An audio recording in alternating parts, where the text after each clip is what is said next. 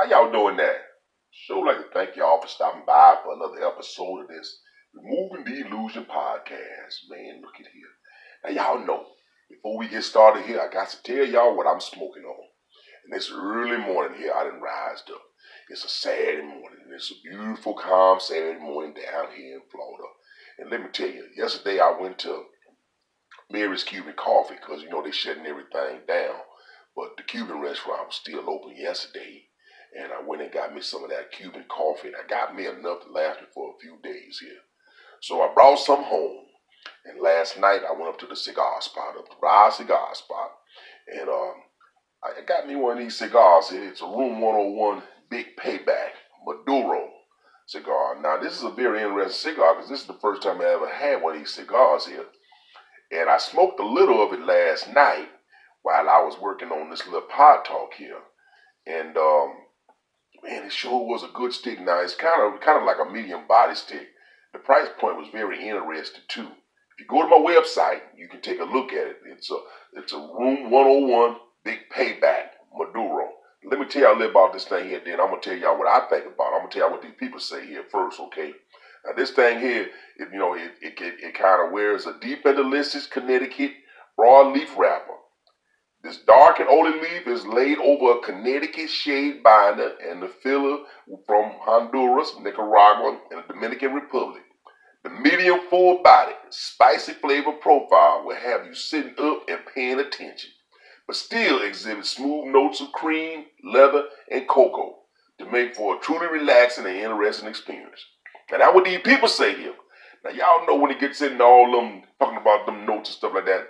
Man, I ain't there. I can't tell no cocoa and no leather, no spice and stuff like that. But I can tell y'all that it got some interesting notes, especially when you get down to the tip. It got some interesting notes in this thing here, man. And I'm really enjoying it. It's a slow burn. It's it has a tight ash hold to it, and I'm really enjoying it.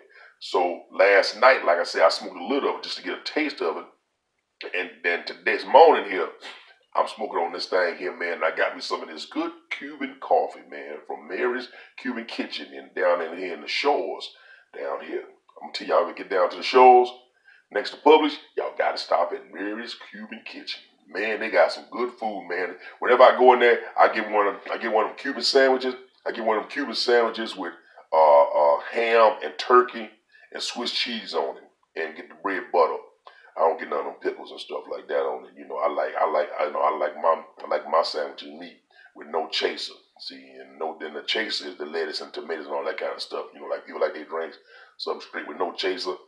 I like my Cuban sandwich ham with no chaser, with a little butter toasted for me. But man, this Cuban coffee is good. Now, her Cuban coffee down here at Isabella, like I told y'all in the previous power talk, is just as good as what I had at Isabella down in St. Pete. In St. Augustine. But see, Isabella, her daughter, make their Cuban coffee on one of them old Cuban machines, man. That thing look like a old water pump, like outside like that, back in the day back then. One of them press pumps or something, man. But it was very interesting. But down at Mary's Cuban Kitchen, they got one of them little modernized kitchen thing where they make their Cuban coffee on. But let me tell you something.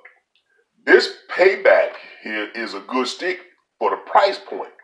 The price point of this thing is anywhere from $7 to $8. I think in Ross I paid like about $7.50 or $7.99 for somewhere up in that price range.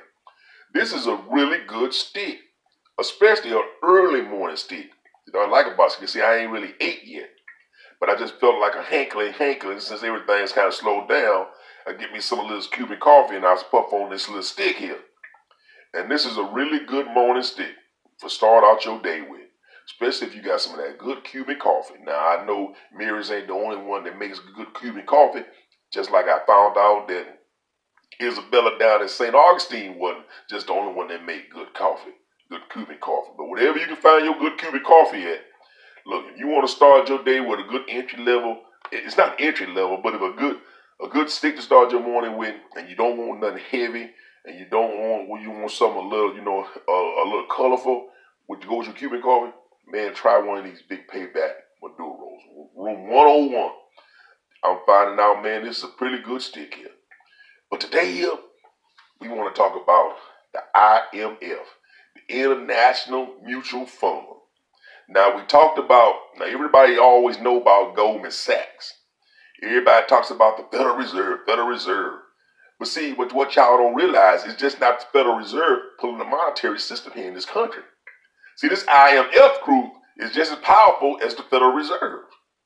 See, the Federal Reserve is just over the central bankings and central and giving the approval to print money. But the IMF is the one who holds everything together. Now you also got the World Bank too. See, you got the Federal Reserve here, and you got the IMF, right? Who works with the world on the monetary system. But you know what? I'm getting off ahead of myself. Before we get off into this thing here, right? We're gonna sit back here and we're gonna take a look at the IMF, the International Mutual Fund, and then I'm gonna come back and I'm gonna tell y'all what's going on with this economy here, with this Corona thing here. I'm gonna give y'all my opinion, cause see, with new information, you gotta change your perspective. Cause I was telling y'all, I was partly right about what's going on. I'm telling y'all that it was about the interest rate correction. And it was also about what's going on in China. See, that's partly right, but I'm going to give y'all the other part of it, what I think is partly right. But I'm going to do it after I tell y'all about the IMF. You see, everything I've been telling y'all out there, it kind of lines up. I told y'all about cigars first, but then I told y'all about the interest rate. I told y'all about cheap money. See, I've been teaching y'all about this money thing first here. I've been teaching y'all about these things and showing you, putting a little puzzle, and you got to start sitting here thinking. Because see, now the government telling everybody to sit at home and do nothing, and they probably send you about $1,200 a month.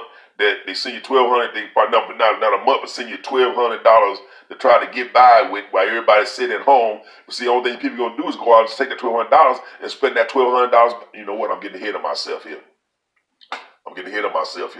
I'm talking about what I want to talk about on the other end of this thing here.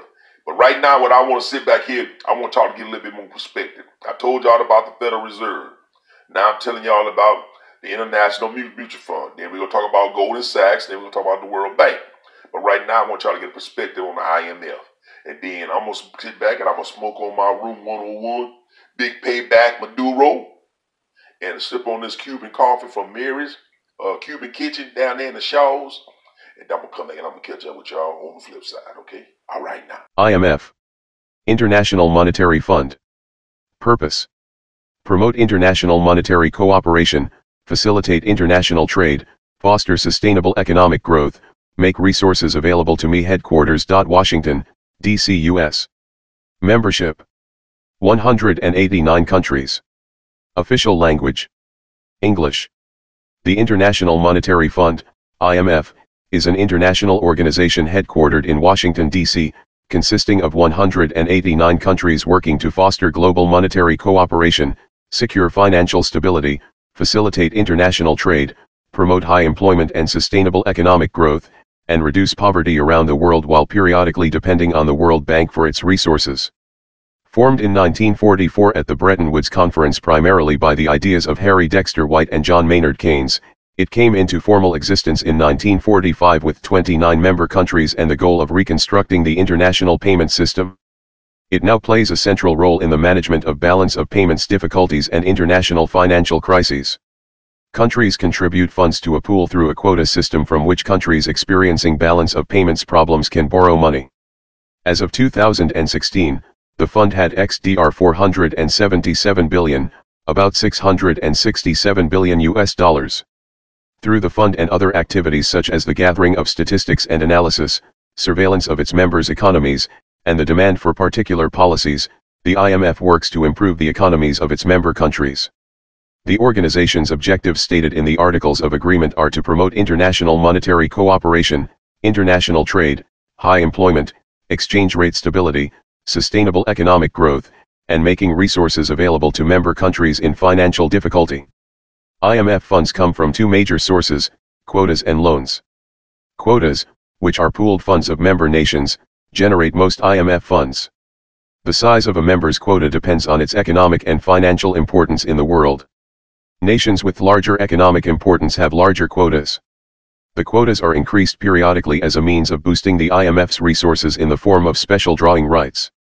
According to the IMF itself, it works to foster global growth and economic stability by providing policy advice and financing the members by working with developing nations to help them achieve macroeconomic stability and reduce poverty. The rationale for this is that private international capital markets function imperfectly and many countries have limited access to financial markets. Such market imperfections, together with balance of payments financing, provide the justification for official financing, without which many countries could only correct large external payment imbalances through measures with adverse economic consequences. The IMF provides alternate sources of financing. Upon the founding of the IMF, its three primary functions were, to oversee the fixed exchange rate arrangements between countries 18, thus helping national governments manage their exchange rates and allowing these governments to prioritize economic growth 19, and to provide short-term capital to aid the balance of payments. This assistance was meant to prevent the spread of international economic crises. The IMF was also intended to help mend the pieces of the international economy after the Great Depression and World War II, as well as provide capital investments for economic growth and projects such as infrastructure. The IMF's role was fundamentally altered by the floating exchange rates post-1971. It shifted to examining the economic policies of countries with IMF loan agreements to determine if a shortage of capital was due to economic fluctuations or economic policy. The IMF also researched what types of government policy would ensure economic recovery. A particular concern of the IMF was to prevent financial crises such as those in Mexico in 1982, Brazil in 1987, East Asia in 1997-98, and Russia in 1998, from spreading and threatening the entire global financial and currency system. The challenge was to promote and implement policy that reduced the frequency of crises among the emerging market countries, especially the middle-income countries which are vulnerable to massive capital outflows. Rather than maintaining a position of oversight of only exchange rates, their function became one of surveillance of the overall macroeconomic performance of member countries. Their role became a lot more active because the IMF now manages economic policy rather than just exchange rates. In addition, the IMF negotiates conditions on lending and loans under their policy of conditionality, which was established in the 1950s. Low-income countries can borrow on concessional terms, which means there is a period of time with no interest rates, through the Extended Credit Facility, ECF, the Standby Credit Facility, SCF, and the Rapid Credit Facility, RCF. Non-concessional loans, which include interest rates, are provided mainly through standby arrangements, SBA, the Flexible Credit Line, FCL, the Precautionary and Liquidity Line, PLL, and the Extended Fund Facility. The IMF provides emergency assistance via the Rapid Financing Instrument, RFI, to members facing urgent balance of payments needs. Surveillance of the global economy. The IMF is mandated to oversee the international monetary and financial system and monitor the economic and financial policies of its member countries. This activity is known as surveillance and facilitates international cooperation. Since the demise of the Bretton Woods system of fixed exchange rates in the early 1970s, surveillance has evolved largely by way of changes in procedures rather than through the adoption of new obligations. The responsibilities changed from those of guardian to those of overseer of members' policies. The fund typically analyzes the appropriateness of each member country's economic and financial policies for achieving orderly economic growth, and assesses the consequences of these policies for other countries and for the global economy. IMF Data Dissemination Systems participants. In 1995, the International Monetary Fund began work on data dissemination standards with the view of guiding IMF member countries to disseminate their economic and financial data to the public. The International Monetary and Financial Committee, IMFC, endorsed the guidelines for the dissemination standards, and they were split into two tiers: the General Data Dissemination System, GDDS, and the Special Data Dissemination Standard, SDDS.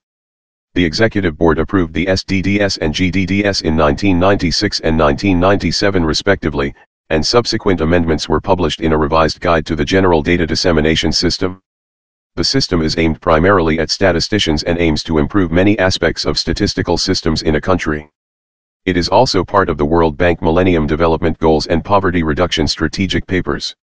The primary objective of the GDDS is to encourage member countries to build a framework to improve data quality and statistical capacity building to evaluate statistical needs, set priorities in improving the timeliness, transparency, reliability, and accessibility of financial and economic data.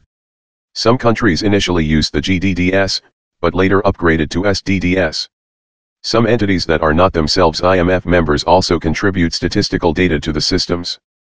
Palestinian Authority, GDDS. Hong Kong, SDDS. Macau, GDDS. EU institutions, the European Central Bank for the Eurozone, SDDS.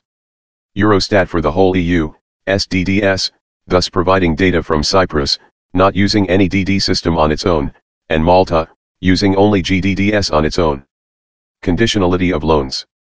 IMF conditionality is a set of policies or conditions that the IMF requires in exchange for financial resources. The IMF does require collateral from countries for loans but also requires the government seeking assistance to correct its macroeconomic imbalances in the form of policy reform. If the conditions are not met, the funds are withheld. The concept of conditionality was introduced in a 1952 Executive Board decision and later incorporated into the Articles of Agreement. Conditionality is associated with economic theory as well as an enforcement mechanism for repayment. Stemming primarily from the work of Jacques Pollock, the theoretical underpinning of conditionality was the monetary approach to the balance of payments. Structural adjustments. Some of the conditions for structural adjustment can include cutting expenditures or raising revenues, also known as austerity. Focusing economic output on direct export and resource extraction. Devaluation of currencies. Trade liberalization, or lifting import and export restrictions.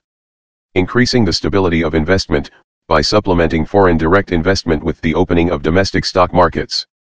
Balancing budgets and not overspending. Removing price controls and state subsidies. Privatization, or divestiture of all or part of state-owned enterprises. Enhancing the rights of foreign investors vis-a-vis national laws. Improving governance and fighting corruption. These conditions are known as the Washington Consensus. Benefits. These loan conditions ensure that the borrowing country will be able to repay the IMF and that the country will not attempt to solve their balance of payment problems in a way that would negatively impact the international economy.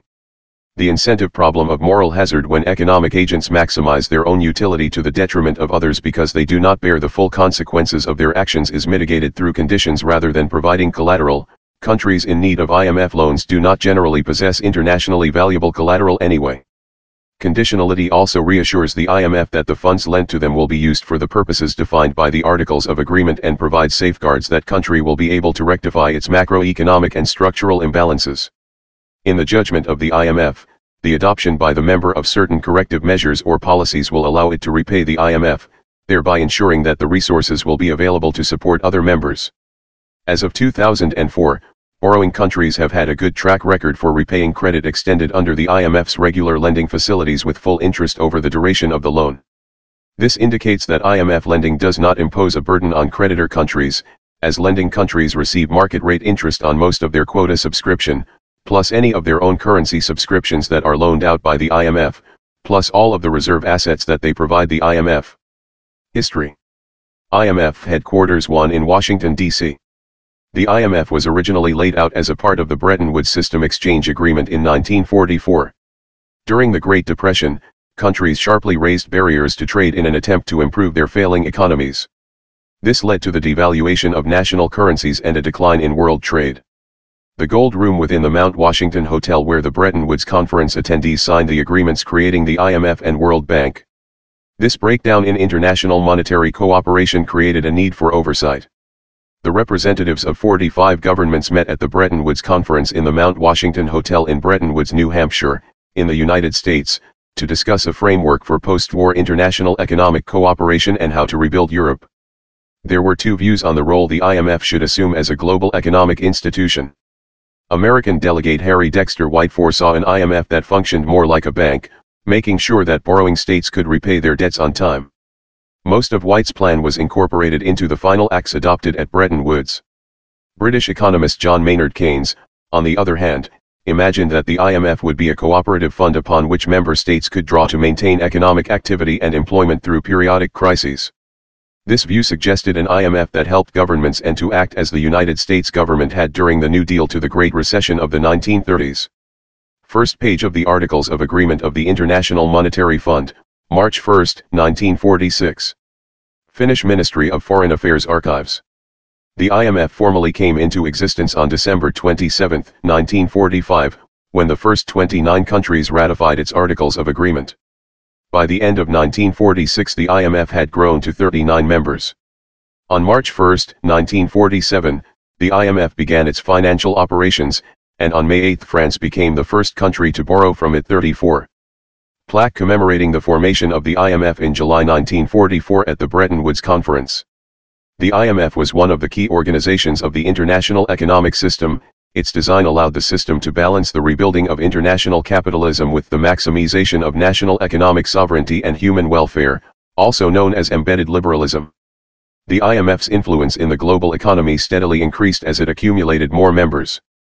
The increase reflected in particular the attainment of political independence by many African countries and more recently the 1991 dissolution of the Soviet Union because most countries in the Soviet sphere of influence did not join the IMF. The Bretton Woods exchange rate system prevailed until 1971, when the United States government suspended the convertibility of the US dollar, and dollar reserves held by other governments, into gold. This is known as the Nixon Shock. 30. The changes to the IMF Articles of Agreement reflecting these changes were ratified by the 1976 Jamaica Accords. Later in the 1970s, large commercial banks began lending to states because they were awash in cash deposited by oil exporters. The lending of the so-called money center banks led to the IMF changing its role in the 1980s after a world recession provoked a crisis that brought the IMF back into global financial governance. 21st century. The IMF provided two major lending packages in the early 2000s to Argentina, during the 1998 to 2002 Argentine Great Depression, and Uruguay, after the 2002 Uruguay banking crisis. However, by the mid-2000s, IMF lending was at its lowest share of world GDP since the 1970s. In May 2010, the IMF participated, in 3:11 proportion, in the first Greek bailout that totaled €110 billion, to address the great accumulation of public debt, caused by continuing large public sector deficits. As part of the bailout, the Greek government agreed to adopt austerity measures that would reduce the deficit from 11% in 2009 to well below 3% in 2014. The bailout did not include debt restructuring measures such as a haircut, to the chagrin of the Swiss, Brazilian, Indian, Russian, and Argentinian directors of the IMF, with the Greek authorities themselves, at the time, PM George Papandreou and Finance Minister Georgos Papakonstantinou, ruling out a haircut. A second bailout package of more than €100 billion was agreed over the course of a few months from October 2011, during which time Papandreou was forced from office.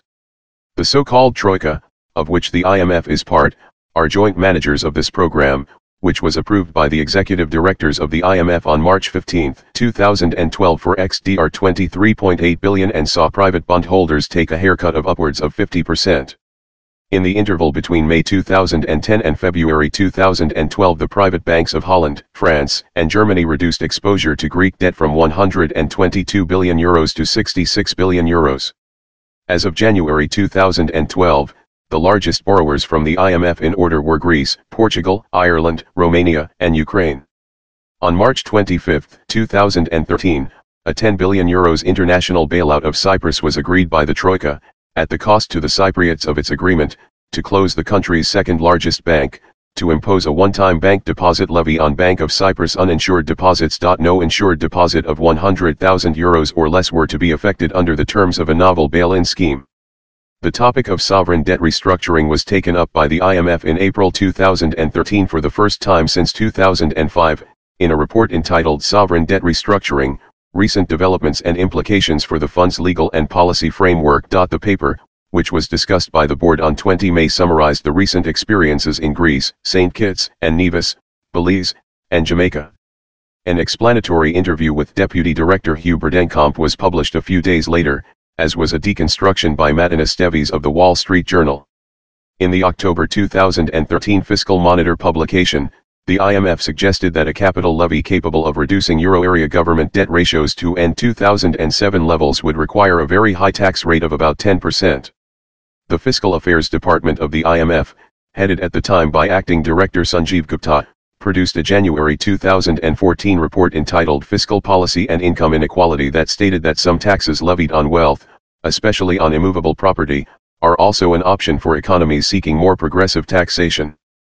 Property taxes are equitable and efficient, but underutilized in many economies. There is considerable scope to exploit this tax more fully, both as a revenue source and as a redistributive instrument. At the end of March 2014, the IMF secured an $18 billion bailout fund for the Provisional Government of Ukraine in the aftermath of the 2014 Ukrainian Revolution. Member countries. IMF member states. IMF member states not accepting the obligations of Article 8, Sections 2, 3, and 4.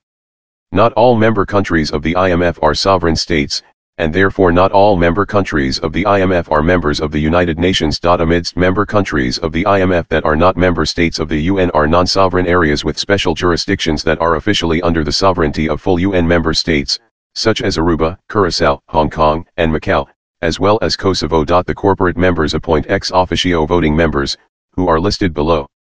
All members of the IMF are also International Bank for Reconstruction and Development, IBRD, members and vice versa. Former members are Cuba, which left in 1964, and the Republic of China, Taiwan, which was ejected from the UN in 1980 after losing the support of then United States President Jimmy Carter and was replaced by the People's Republic of China. However, Taiwan Province of China is still listed in the official IMF indices. Apart from Cuba, the other UN states that do not belong to the IMF are Andorra, Liechtenstein, Monaco, and North Korea. The former Czechoslovakia was expelled in 1954 for failing to provide required data and was readmitted in 1990, after the Velvet Revolution. Poland withdrew in 1950 allegedly pressured by the Soviet Union but returned in 1986. Qualifications. Any country may apply to be a part of the IMF. Post-IMF formation, in the early post-war period, rules for IMF membership were left relatively loose. Members needed to make periodic membership payments towards their quota, to refrain from currency restrictions unless granted IMF permission, to abide by the Code of Conduct in the IMF Articles of Agreement, and to provide national economic information. However, stricter rules were imposed on governments that applied to the IMF for funding. 19. The countries that joined the IMF between 1945 and 1971 agreed to keep their exchange rates secured at rates that could be adjusted only to correct a fundamental disequilibrium in the balance of payments, and only with the IMF's agreement. Benefits.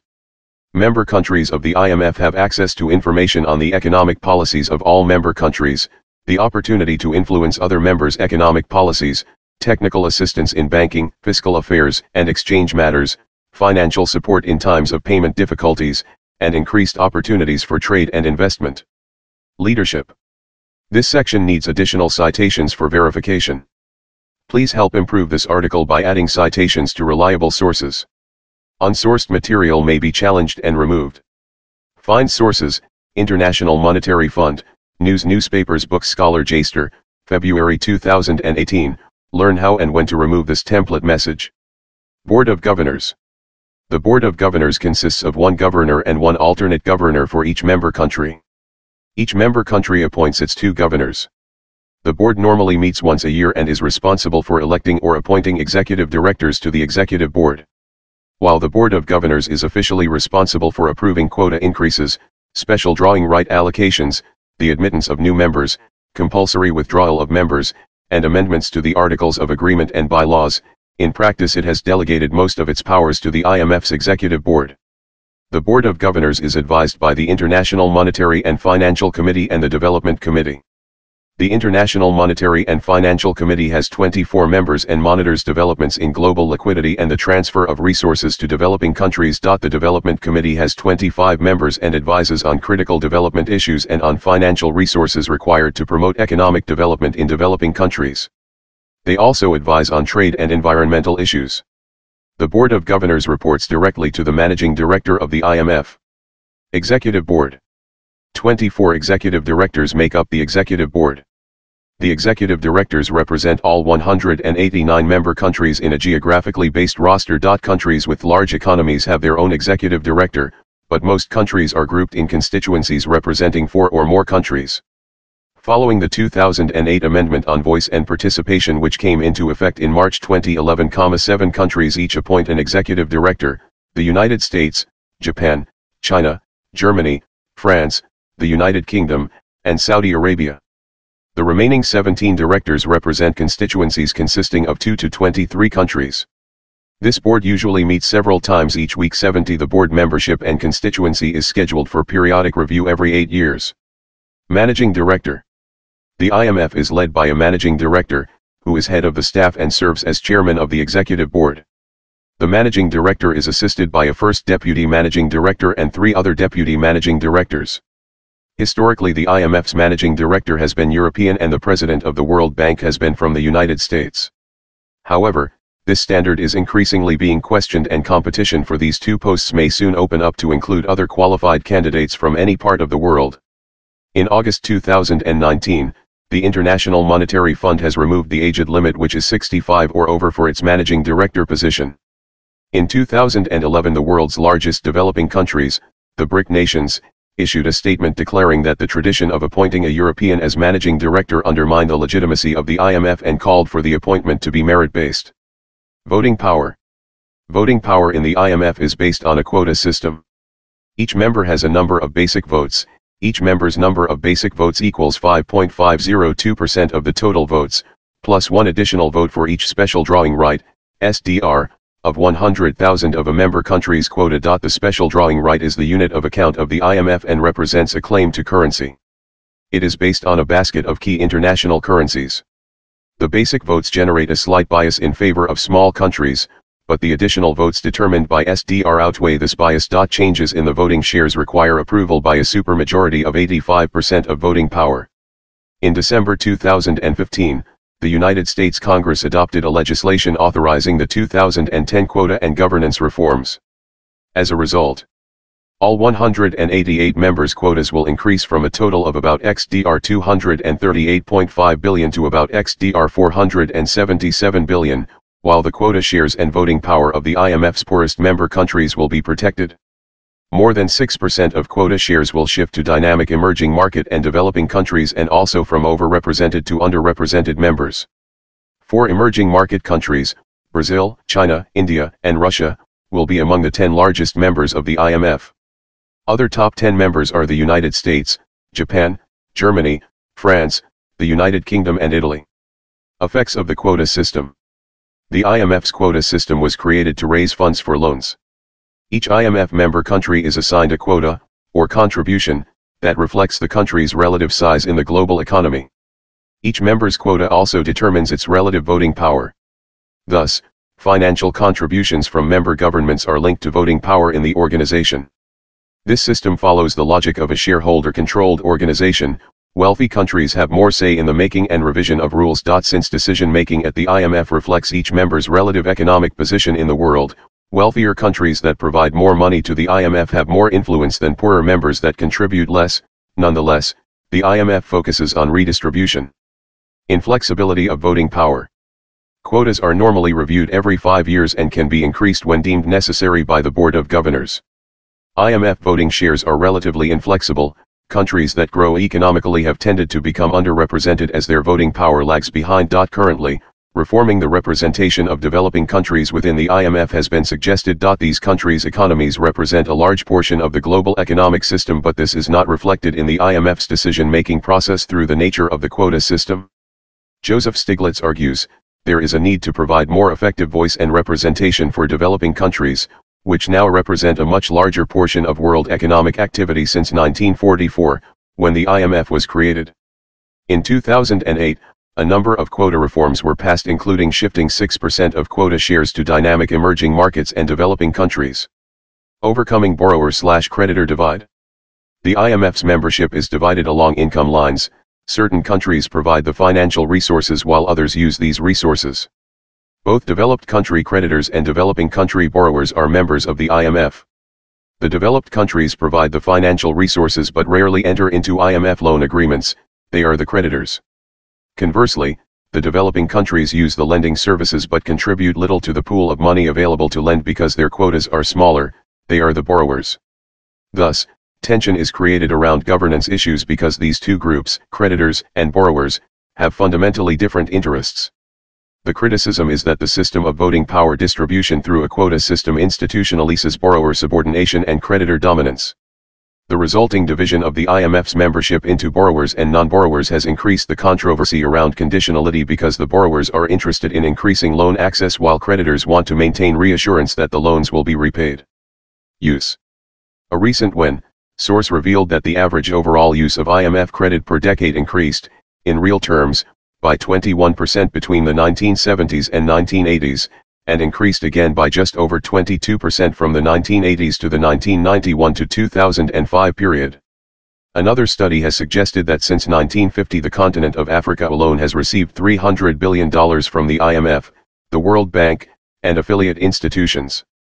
A study by Bumba Mukherjee found that developing democratic countries benefit more from IMF programs than developing autocratic countries because policy making, and the process of deciding where loaned money is used, is more transparent within a democracy. One study done by Randall Stone found that although earlier studies found little impact of IMF programs on balance of payments, more recent studies using more sophisticated methods and larger samples usually found IMF programs improved the balance of payments. Exceptional Access Framework, Sovereign Debt. The Exceptional Access Framework was created in 2003 when John B. Taylor was Under-Secretary of the U.S. Treasury for International Affairs.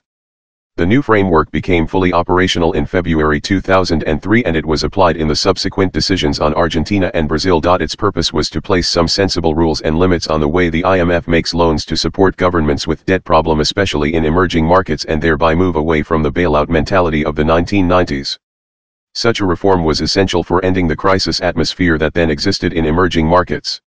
The reform was closely related to, and put in place nearly simultaneously with, the actions of several emerging market countries to place collective action clauses in their bond contracts.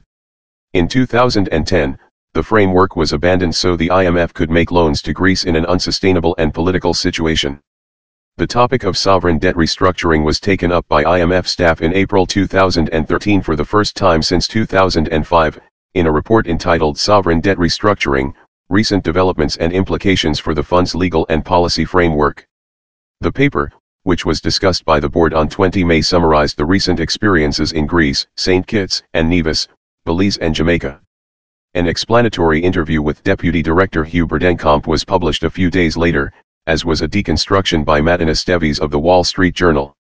The staff was directed to formulate an updated policy, which was accomplished on May 22, 2014 with a report entitled The Fund's Lending Framework and Sovereign Debt, Preliminary Considerations, and taken up by the Executive Board on 13 June. The staff proposed that in circumstances where a sovereign member has lost market access and debt is considered sustainable, the IMF would be able to provide exceptional access on the basis of a debt operation that involves an extension of maturities, which was labeled a reprofiling operation. These reprofiling operations would generally be less costly to the debtor and creditors and thus to the system overall relative to either an upfront debt reduction operation or a bailout that is followed by debt reduction, and would be envisaged only when both a member has lost market access and b, debt is assessed to be sustainable, but not with high probability. Creditors will only agree if they understand that such an amendment is necessary to avoid a worse outcome, namely, a default or an operation involving debt reduction. Collective action clauses, which now exist in most but not all bonds, would be relied upon to address collective action problems. Impact. According to a 2002 study by Randall W. Stone, the academic literature on the IMF shows no consensus on the long-term effects of IMF programs on growth. Criticisms. Overseas Development Institute, ODI, research undertaken in 1980 included criticisms of the IMF which support the analysis that it is a pillar of what activist Titus Alexander calls global apartheid. Developed countries were seen to have a more dominant role and control over less developed countries, LDCs. The fund worked on the incorrect assumption that all payments disequilibria were caused domestically. The Group of 24, G24, on behalf of LDC members, and the United Nations Conference on Trade and Development, UNCTAD, complained that the IMF did not distinguish sufficiently between disequilibria with predominantly external as opposed to internal causes. This criticism was voiced in the aftermath of the 1973 oil crisis. Then LDCs found themselves with payments deficits due to adverse changes in their terms of trade, with the fund prescribing stabilization programs similar to those suggested for deficits caused by government overspending. Faced with long-term, externally generated disequilibria, The G24 argued for more time for LDCs to adjust their economies. Some IMF policies may be anti-developmental. The report said that deflationary effects of IMF programs quickly led to losses of output and employment in economies where incomes were low and unemployment was high. Moreover, the burden of the deflation is disproportionately borne by the poor. The IMF's initial policies were based in theory and influenced by differing opinions and departmental rivalries. Critics suggest that its intentions to implement these policies in countries with widely varying economic circumstances were misinformed and lacked economic rationale. ODI conclusions were that the IMF's very nature of promoting market-oriented approaches attracted unavoidable criticism. On the other hand, the IMF could serve as a scapegoat while allowing governments to blame international bankers. The ODI conceded that the IMF was insensitive to political aspirations of LDCs, while its policy conditions were inflexible. Argentina, which had been considered by the IMF to be a model country in its compliance to policy proposals by the Bretton Woods institutions, experienced a catastrophic economic crisis in 2001, which some believe to have been caused by IMF-induced budget restrictions which undercut the government's ability to sustain national infrastructure even in crucial areas such as health, education, and security, and privatization of strategically vital national resources. 96 others attribute the crisis to Argentina's misdesigned fiscal federalism, which caused subnational spending to increase rapidly. The crisis added to widespread hatred of this institution in Argentina and other South American countries, with many blaming the IMF for the region's economic problems. The current as of early 2006 trend toward moderate left-wing governments in the region and a growing concern with the development of a regional economic policy largely independent of big business pressures has been ascribed to this crisis. In 2006, a senior ActionAid policy analyst Akanksha Marfatia stated that IMF policies in Africa undermine any possibility of meeting the Millennium Development Goals, MDGs, due to imposed restrictions that prevent spending on important sectors, such as education and health. In an interview, May 19, 2008, the former Romanian Prime Minister Călin Popescu-Taracianu claimed that since 2005, IMF is constantly making mistakes when it appreciates the country's economic performances. Former Tanzanian President Julius Nyerere, who claimed that debt-ridden African states were ceding sovereignty to the IMF and the World Bank, famously asked, "Who elected the IMF to be the Ministry of Finance for every country in the world?" Former chief economist of IMF and former Reserve Bank of India, RBI, Governor Raghuram Rajan, who predicted financial crisis of 2007-08, criticized IMF for remaining a sideline player to the developed world. He criticized IMF for praising the monetary policies of the US, which he believed were wreaking havoc in emerging markets. He had been critical of the ultra-loose money policies of the Western nations and IMF. Countries such as Zambia have not received proper aid with long-lasting effects, leading to concern from economists. Since 2005, Zambia, as well as 29 other African countries, did receive debt write-offs, which helped with the country's medical and education funds. However, Zambia returned to a debt of over half its GDP in less than a decade. American economist William Easterly, skeptical of the IMF's methods, had initially warned that debt relief would simply encourage more reckless borrowing by crooked governments unless it was accompanied by reforms to speed up economic growth and improve governance, according to The Economist. Conditionality. The IMF has been criticized for being out of touch with local economic conditions, cultures, and environments in the countries they are requiring policy reform. The economic advice the IMF gives might not always take into consideration the difference between what spending means on paper and how it is felt by citizens. Countries charge that with excessive conditionality, they do not own the programs and the links are broken between a recipient country's people, its government, and the goals being pursued by the IMF. Jeffrey Sachs argues that the IMF's usual prescription is budgetary belt-tightening to countries who are much too poor to own belts. Sachs wrote that the IMF's role as a generalist institution specializing in macroeconomic issues needs reform. Conditionality has also been criticized because a country can pledge collateral of acceptable assets to obtain waivers if one assumes that all countries are able to provide acceptable collateral.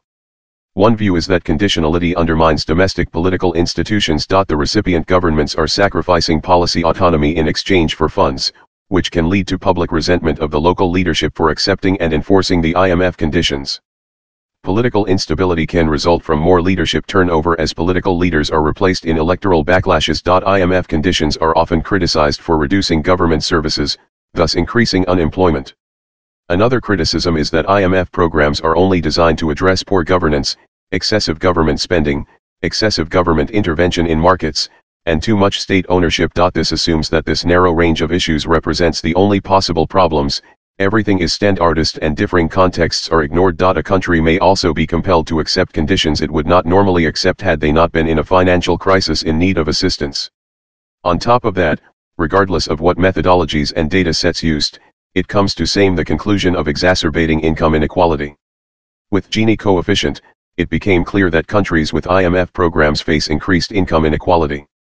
It is claimed that conditionalities retard social stability and hence inhibit the stated goals of the IMF, while structural adjustment programs lead to an increase in poverty in recipient countries. The IMF sometimes advocates austerity programs, cutting public spending and increasing taxes even when the economy is weak, to bring budgets closer to a balance, thus reducing budget deficits.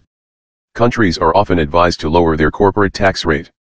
In Globalization and Its Discontents, Joseph E. Stiglitz, former chief economist and senior vice president at the World Bank, criticizes these policies. He argues that by converting to a more monetarist approach, the purpose of the fund is no longer valid, as it was designed to provide funds for countries to carry out Keynesian reflations, and that the IMF was not participating in a conspiracy, but it was reflecting the interests and ideology of the Western financial community.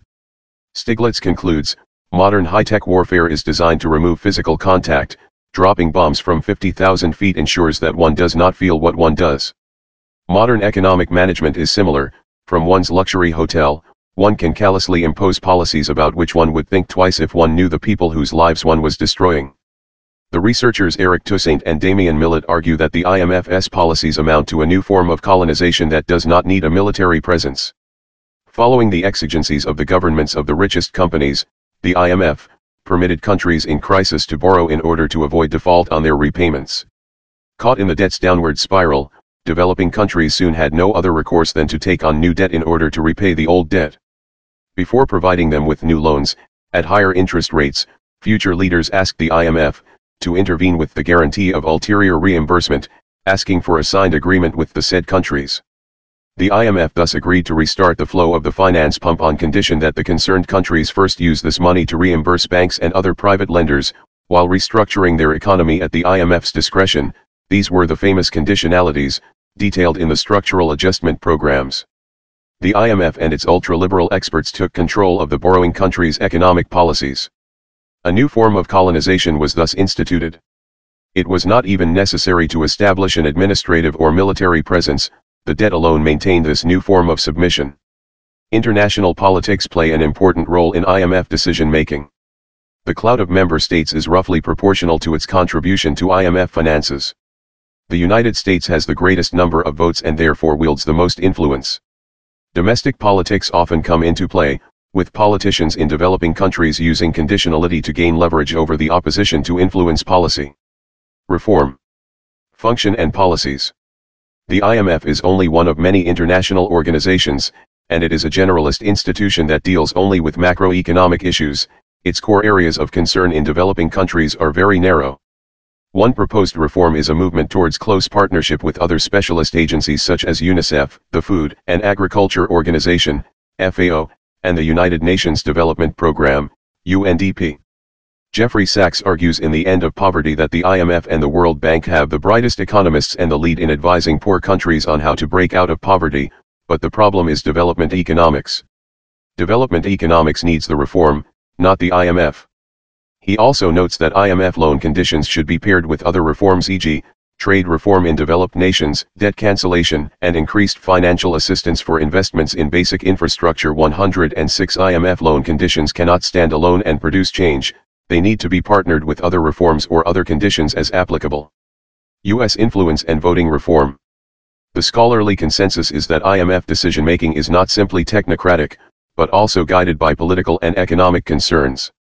The United States is the IMF's most powerful member, and its influence reaches even into decision-making concerning individual loan agreements. The United States has historically been openly opposed to losing what Treasury Secretary Jacob Lew described in 2015 as its leadership role at the IMF, and the United States' ability to shape international norms and practices. Reforms to give more powers to emerging economies were agreed by the G20 in 2010. The reforms could not pass, however, until they were ratified by the U.S. Congress, since 85% of the fund's voting power was required for the reforms to take effect, and the Americans held more than 16% of voting power at the time. After repeated criticism, the United States finally ratified the voting reforms at the end of 2015. The OECD countries maintained their overwhelming majority of voting share, and the United States in particular retained its share at over 16%. The criticism of the US and Europe-dominated IMF has led to what some consider disenfranchising the world from the governance of the IMF. Raoul Prebys, the founding Secretary-General of the UN Conference on Trade and Development, UNCTAD, wrote that one of the conspicuous deficiencies of the general economic theory, from the point of view of the periphery, is its false sense of universality. Support of dictatorships. The role of the Bretton Woods institutions has been controversial since the late Cold War, because of claims that the IMF policymakers supported military dictatorships friendly to American and European corporations, but also other anti-communist and communist regimes, such as Mobutu's Zaire and Ceausescu's Romania, respectively. Critics also claim that the IMF is generally apathetic or hostile to human rights and labor rights. The controversy has helped spark the anti-globalization movement. An example of IMF support for a dictatorship was its ongoing support for Mobutu's rule in Zaire, although its own envoy, Erwin Blumenthal, provided a sobering report about the entrenched corruption and embezzlement and the inability of the country to pay back any loans. Arguments in favor of the IMF say that economic stability is a precursor to democracy. However, critics highlight various examples in which democratized countries fell after receiving IMF loans. A 2017 study found no evidence of IMF lending programs undermining democracy in borrowing countries. To the contrary, it found evidence for modest but definitively positive conditional differences in the democracy scores of participating and non-participating countries. Impact on access to food. A number of civil society organizations have criticized the IMF's policies for their impact on access to food, particularly in developing countries. In October 2008, former United States President Bill Clinton delivered a speech to the United Nations on World Food Day, criticizing the World Bank and IMF for their policies on food and agriculture. "We need the World Bank, the IMF, all the big foundations, and all the governments to admit that, for 30 years, we all blew it, including me when I was president. We were wrong to believe that food was like some other product in international trade, and we all have to go back to a more responsible and sustainable form of agriculture." The FPIF remarked that there is a recurring pattern, the destabilization of peasant producers by a one-two punch of IMF World Bank structural adjustment programs that gutted government investment in the countryside, followed by the massive influx of subsidized US and European Union agricultural imports after the WTO's agreement on agriculture pried open markets. Impact on public health. Edit. A 2009 study concluded that the strict conditions resulted in thousands of deaths in Eastern Europe by tuberculosis as public health care had to be weakened. In the 21 countries to which the IMF had given loans, tuberculosis deaths rose by 16.6%. In 2009, a book by Rick Rhoden titled The Deadly Ideas of Neoliberalism, How the IMF Has Undermined Public Health and the Fight Against AIDS, claimed that the IMF's monetarist approach towards prioritizing price stability, low inflation, and fiscal restraint, low budget deficits, was unnecessarily restrictive and has prevented developing countries from scaling up long-term investment in public health infrastructure. The book claimed the consequences have been chronically underfunded public health systems, leading to demoralizing working conditions that have fueled a brain drain of medical personnel, all of which has undermined public health and the fight against HIV/AIDS in developing countries. In 2016, the IMF's research department published a report titled Neoliberalism, Oversold, which, while praising some aspects of the neoliberal agenda, claims that the organization has been overselling fiscal austerity policies and financial deregulation, which they claim has exacerbated both financial crises and economic inequality around the world. Impact on environment. IMF policies have been repeatedly criticized for making it difficult for indebted countries to say no to environmentally harmful projects that nevertheless generate revenues, such as oil, coal, and forest-destroying lumber and agriculture projects. Ecuador, for example, had to defy IMF advice repeatedly to pursue the protection of its rainforests, though paradoxically this need was cited in the IMF argument to provide support to Ecuador. The IMF acknowledged this paradox in the 2010 report that proposed the IMF Green Fund, a mechanism to issue special drawing rights directly to pay for climate harm prevention and potentially other ecological protection as pursued generally by other environmental finance. While the response to these moves was generally positive, possibly because ecological protection and energy and infrastructure transformation are more politically neutral than pressures to change social policy. Some experts who voiced concern that the IMF was not representative, and that the IMF proposals to generate only $200 billion a year by 2020 with the SDRs as seed funds, did not go far enough to undo the general incentive to pursue destructive projects inherent in the world commodity trading and banking systems. Criticisms often leveled at the World Trade Organization and large global banking institutions. In the context of the European debt crisis, some observers who noted that Spain and California, two troubled economies within Europe and the United States, and also Germany, the primary and politically most fragile supporter of a euro currency bailout, would benefit from IMF recognition of their leadership in green technology, and directly from green fund-generated demand for their exports, which could also improve their credit rating. Citation needed. IMF and globalization. Globalization encompasses three institutions: global financial markets and transnational companies, national governments linked to each other in economic and military alliances led by the United States, and rising global governments such as World Trade Organization, WTO, IMF, and World Bank. Charles Derber argues in his book People Before Profit, these interacting institutions create a new global power system where sovereignty is globalized, taking power and constitutional authority away from nations and giving it to global markets and international bodies. Titus Alexander argues that the system institutionalizes global inequality between Western countries and the majority world in a form of global apartheid, in which the IMF is a key pillar. The establishment of globalist economic institutions has been both a symptom of and a stimulus for globalization. The development of the World Bank, the IMF regional development banks such as the European Bank for Reconstruction and Development, EBRD, and multilateral trade institutions such as the WTO signals a move away from the dominance of the state as the primary actor analyzed in international affairs. Globalization has thus been transformative in terms of a reconceptualizing of state sovereignty. Following United States President Bill Clinton's administration's aggressive financial deregulation campaign in the 1990s, globalization leaders overturned long-standing restrictions by governments that limited foreign ownership of their banks, deregulated currency exchange, and eliminated restrictions on how quickly money could be withdrawn by foreign investors. Impact on gender equality. IMF supports women's empowerment and promotes their rights in countries with a significant gender gap. Scandals. Both Christine Lagarde and her two predecessors Strauss-Kahn and Rahto have been investigated by the authorities and have either faced trial or are scheduled to go on trial for a variety of offenses. Lagarde had been accused of giving preferential treatment to businessman-turned-politician Bernard Tapie as he pursued a legal challenge against the French government. At the time, Lagarde was the French economic minister. Within hours of her conviction, in which she escaped any punishment, the fund's 24-member executive board put to rest any speculation that she might have to resign, praising her outstanding leadership and the wide respect she commands around the world. Rahto was arrested on April 16, 2015 for alleged fraud, embezzlement, and money laundering. On February 23, 2017, the Audiencia Nacional found Rahto guilty of embezzlement and sentenced to 1/2 years imprisonment. In September 2018, the sentence was confirmed by the Supreme Court of Spain. Alternatives?